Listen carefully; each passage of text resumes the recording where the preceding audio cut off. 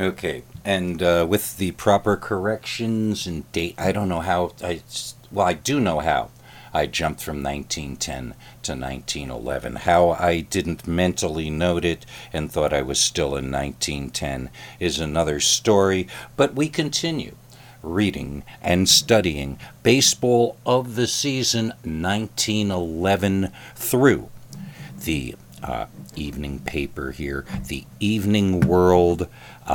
We were looking at the final edition, and hopefully this is a better microphone. And let us move along to now. What happens is, because this is an evening paper, and I'm assuming conventions of the day, there is no Sunday evening newspaper. So, luckily we're before the season. If there's like a gap or things that are not reported, we'll do a little digging around and maybe find another paper to do for the Sunday fix, so to speak. But this means we have moved up to the Evening World final edition, April 3rd, 1911.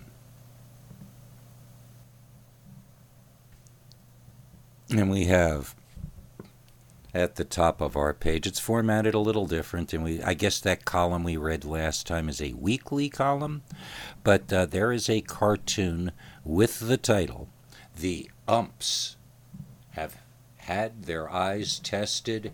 They're All Wonders."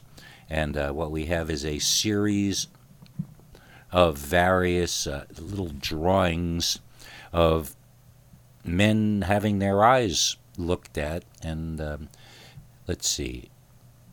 "Doc, it's a pipe. That's a section of one of Charlie Murphy's new vests." Now, oh yeah, the guy saying, "Now describe the object in front of you." And then there's a man in a chair, and the doctor is talking to him. And behind the doctor is a window with a little speck on it. And the patient is saying, "Doc, do you see that fly on the window?" "Well, I can see a fly easy from the home plate to the center field fence." "Marvelous," says the doctor. And the caption says, "Recommended vision above average." And then there's a smaller drawing with a man kind of following another guy who's walking fast towards a tavern, because there's a sign on it that says beer 5 cents. And the, I guess, doctor says, "Young man, such an optic as yours would be wasted in a minor league." And the guy is saying, "Hey, doc, see that sign?" The implications being that he can spot the places to get a beer, proves his acumen. "Quite correct. Close both eyes firmly and face this way. Now, what do you see?" And the patient is sitting there indolently saying nothing at all, even though the man is holding up a sign that has a 1 on it. "Vision extremely accurate. Result same at all ranges," is the caption to that one. And finally, the caption being "Vision normal." It has a man leaning over, looking into, looks like a telescope, and it looks like the doctor is holding money in front of that. And the guy is saying, "As far as I can see, it's a dollar bill. Now look closely at this dollar bill, closing the left eye, and tell me what it is." Okay, yep. Vision normal. Good stuff. And let's get to the meat of the matter, because we're going right to our manager, McGraw, giving jolt to those who think Giants will win pennant. Says team must pay more attention to details in order to win. By Bozeman Bulger, staff correspondent of the Evening World, with the team out of Greensboro, North Carolina, Monday, April 3rd. While the Giants were scooting across the piney woods country from Atlanta to Greensboro last night, the question of the championship arose, and it was evident that every player on the team had the pennant bee buzzing in his bonnet. At the height of the optimistic powwow, Manager McGraw spoke right out in school and gave some of the prophets a jolt that they are likely to remember for some time to come. "I think we've got a chance myself," said McGraw, as he shot this one straight from the shoulder. "But you boys have got to pay more attention to the little details of the game, or you'll flop. A dozen games were lost last year just as you lost that one in Atlanta on Saturday, and if you figure out that dozen of games would have won us the pennant if the result had been reversed." "What's the idea, Mac?" asked Captain Larry Doyle. "What have we been pulling this time?" "Why, you are the fellow who pulled it yourself," replied the manager. "I suppose you remember when you got one base in the last inning and stole second. That was all right in its way, but you overlooked a chance to walk to third, and you stood there tied. There were 3 balls on the batter and no strikes. If you had watched close, you would have seen that the pitcher was working himself to death to get a strike over.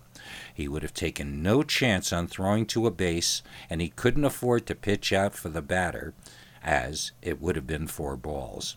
All you had to do was walk down to third, and if the pitcher had seen you started, as likely he would have got nervous and pitched a ball instead of a strike. You failed to do it and died on second. Those are the things that a ball player should watch. It is the little things that count. Pennant winners study those things." Doyle, afraid to take chance. "The reason I didn't start," explained Doyle, "was that I was afraid to take a chance as there were 2 out and we needed 1 run to win." "No, that wasn't it, Larry," replied McGraw. "You just didn't see the point. That's all. Suppose there were 2 out. Don't you think we would have had a better chance to win if you had reached third and the batter had reached first? The biggest advantage in baseball is to have a runner on third and first, and you know it." "I don't get that," spoke up Tesreau, who is always listening for something new. "Tell it to me, Mac." "Oh, hello, Bear Hunter," chirped McGraw, who likes to be asked questions. "Come over here."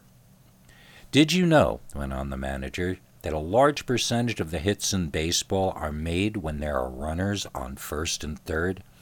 That is the best time in the world to get a hit because the whole infield is tightened up and stationary. The first baseman is glued to his sack, and the third baseman is also having held pretty tight on account of having to watch the runner. The shortstop and the second baseman are getting ready for a throw, and whichever one is to cover has to edge over toward the second bag. The infield is unable to cover any ground, and hitting under those circumstances is easy." "Again," went on McGraw, "there are all kinds of chances to pull off plays. We can work the double steal, the delayed steal, and all kinds of plays which will net a run in case any player on the opposite side makes a bad throw. Always get a runner on first and third if possible, and it's worth taking a chance at any time. That the lack of attention to those little things is what loses pennants certainly sounds logical. There is another thing that he says makes ball games different now from the days of the old Orioles and Boston Club. He says there is entirely too much conversation around the bases between opposing players. Instead of trying to be pleasant, the little manager says they ought to be on their tiptoes every minute, watching for the next move. According to him, the fire in the eye is the thing. Ask no quarter and give none. After the game here this afternoon, the Giants leave for Norfolk. After that, they go to Richmond and Baltimore. On next Saturday, they arrive in New York in time to play Yale. And let's see, there's another one of these rectangular box short bits. McGraw would like to get catcher Street of Senators. Greensboro, North Carolina, April 3rd. Before leaving Atlanta, McGraw had a long talk with manager McAleer of the Washington team, and it was rumored that they were up to some kind of trade, but nothing developed. McGraw had several conversations with catcher Street, and he would like very much to get him in New York. Street is generally considered the best catcher in the American League, and that makes it impossible, practically, for the Giants to get him. Every club in the American League would grab him first. Reds outclassed by Highlanders. Chase's men superior to Griffith's team in every department of game. Cincinnati, April 3rd, staff correspondent. It doesn't look as though the Hilltops will have any further opportunity of humiliating the Cincinnati Reds this year, unless the two teams win pennants in their respective leagues, as the weather is likely to prevent today's game. Chances of the Reds accomplishing the latter feat are, well, write your own ticket. That is judging by what they have shown in these two games against Hal Chase's men, in both of which they were outclassed so far as to hardly let one believe that the two teams are of equal strength. There has been nothing done which the men of Chase did not do better than those laboring under Clark Griffith, the old general of the Hilltops. They outbattled them, outfielded them, and outwitted them. Reds lack teamwork. Griffith's team by no means, and they have had the same opportunity of training as have the Hilltops, compares with the New Yorkers. Individually, the team looks great. As a baseball machine, there seems to be the lack of teamwork to make it perfect. Griffith is not paying attention to the inside game, and time after time, chances to score runs have been thrown away by the command to kill the ball. Only in pitchers does Griffith look weak when it comes to sizing up the men. He has many a cast-off on his roll, and he is hoping for the best. His outfield is fast enough, and his infield is snappy, but the men so far have not shown that they know exactly what to do with the ball when they get hold of it. That's not the fault of the New York Americans, who have taken advantage of every little slip the local set have made. Chase is the same old Chase and has silenced many a rooter by his work in cutting off base hits and making force-outs of sacrifice hits. And at the bat, Chase has shone as bright as any star and caused many to remark that he is the greatest player they have ever saw. Clark Griffith and Frank Bancroft, the secretary of the Reds, declared Chase as one of the best teams they have seen put together and expect to see them perform to the notch they are capable of all year. Neither has been backward in declaring the team a fine one, and as for pitchers, Griffith thinks the squad is as fine as any club in the league, in any league. Let's see. Two Brooklyn teams to play at Asheville, not Nashville, North Carolina. Asheville, NC, April 3rd. The Brooklyn National League club, headed by manager Bill Dolan and treasurer Henry Medicus, have arrived here. The men all look in good condition and are anxious for the opening of the season. Manager Dolan will give the natives a chance to see his team in action, as he intends to split the players up into two teams and have them oppose each other in full games today and tomorrow. Manager Dealin and Treasurer Mendicus paid a visit to the hospital at Knoxville, Tennessee, where Lejeune is confined, and were more than pleased to learn from the house physician that Lejeune was improving and would be able to leave the hospital in a few days. When Dolan informed the players of Lejeune's improvement, they were happy. Oh, okay, there's more Hilltop stuff that kind of jumped a column, but so long as we didn't miss it, that's what counts. Ray Fisher showed in Saturday's game. Okay, so we are going to hear about Saturday's game, which the Hilltops won by the score of 8-3, that he is all the pitcher he was declared to be by those who saw him work last fall. And so is Ray Caldwell, who worked for 3 innings of that game, being called on to work when he was cold and getting away with but 5 hits charged against him. Caldwell is the coldest proposition the Reds have met, and his change of pace is what has appealed to the experts of the Porkopolis more than anything else. Aha. And the fans, 2,486 of them who turned out yesterday to see their team humiliated to the tune of 6-1, got a slant at Jim Vaughn and Jack Quinn. Jim Vaughn worked 7 innings and just allowed the Reds 2 little hits. If by any chance the sun does come out today, the 2 teams will get at it again, and Quinn will be sent about 5 innings, and Ray Caldwell will be called on to do the rest.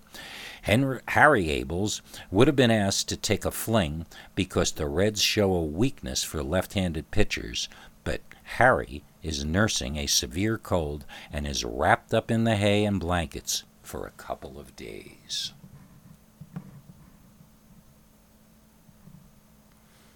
And let's see, that may be it for today. Oh, wait. Here we go. Both Athletics and Quakers beat Jersey teams. Champions down Newark's while Phillies find Jersey City easy victim. Philadelphia's 2 major ball clubs had a very pleasant Sabbath, for they both spent the afternoon chalking up victories.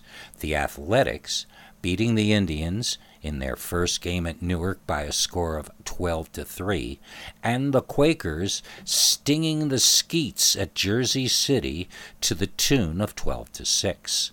The world's champions didn't have any trouble whatsoever in winning from the Newarks, as the latter lacked condition while they were in midsummer form.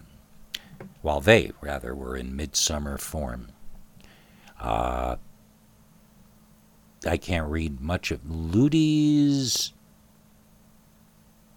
pitched most of the game for the big leagues and had his opponents at his mercy, while the 4 slabmen that took flings at the Athletics were batted all over the lots for a total of 18 hits.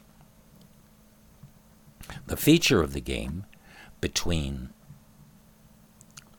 Mel Doolan's men and the Jersey City team was the batting of second baseman Otto Nabe, who stepped to the plate 5 times and got a hit each time.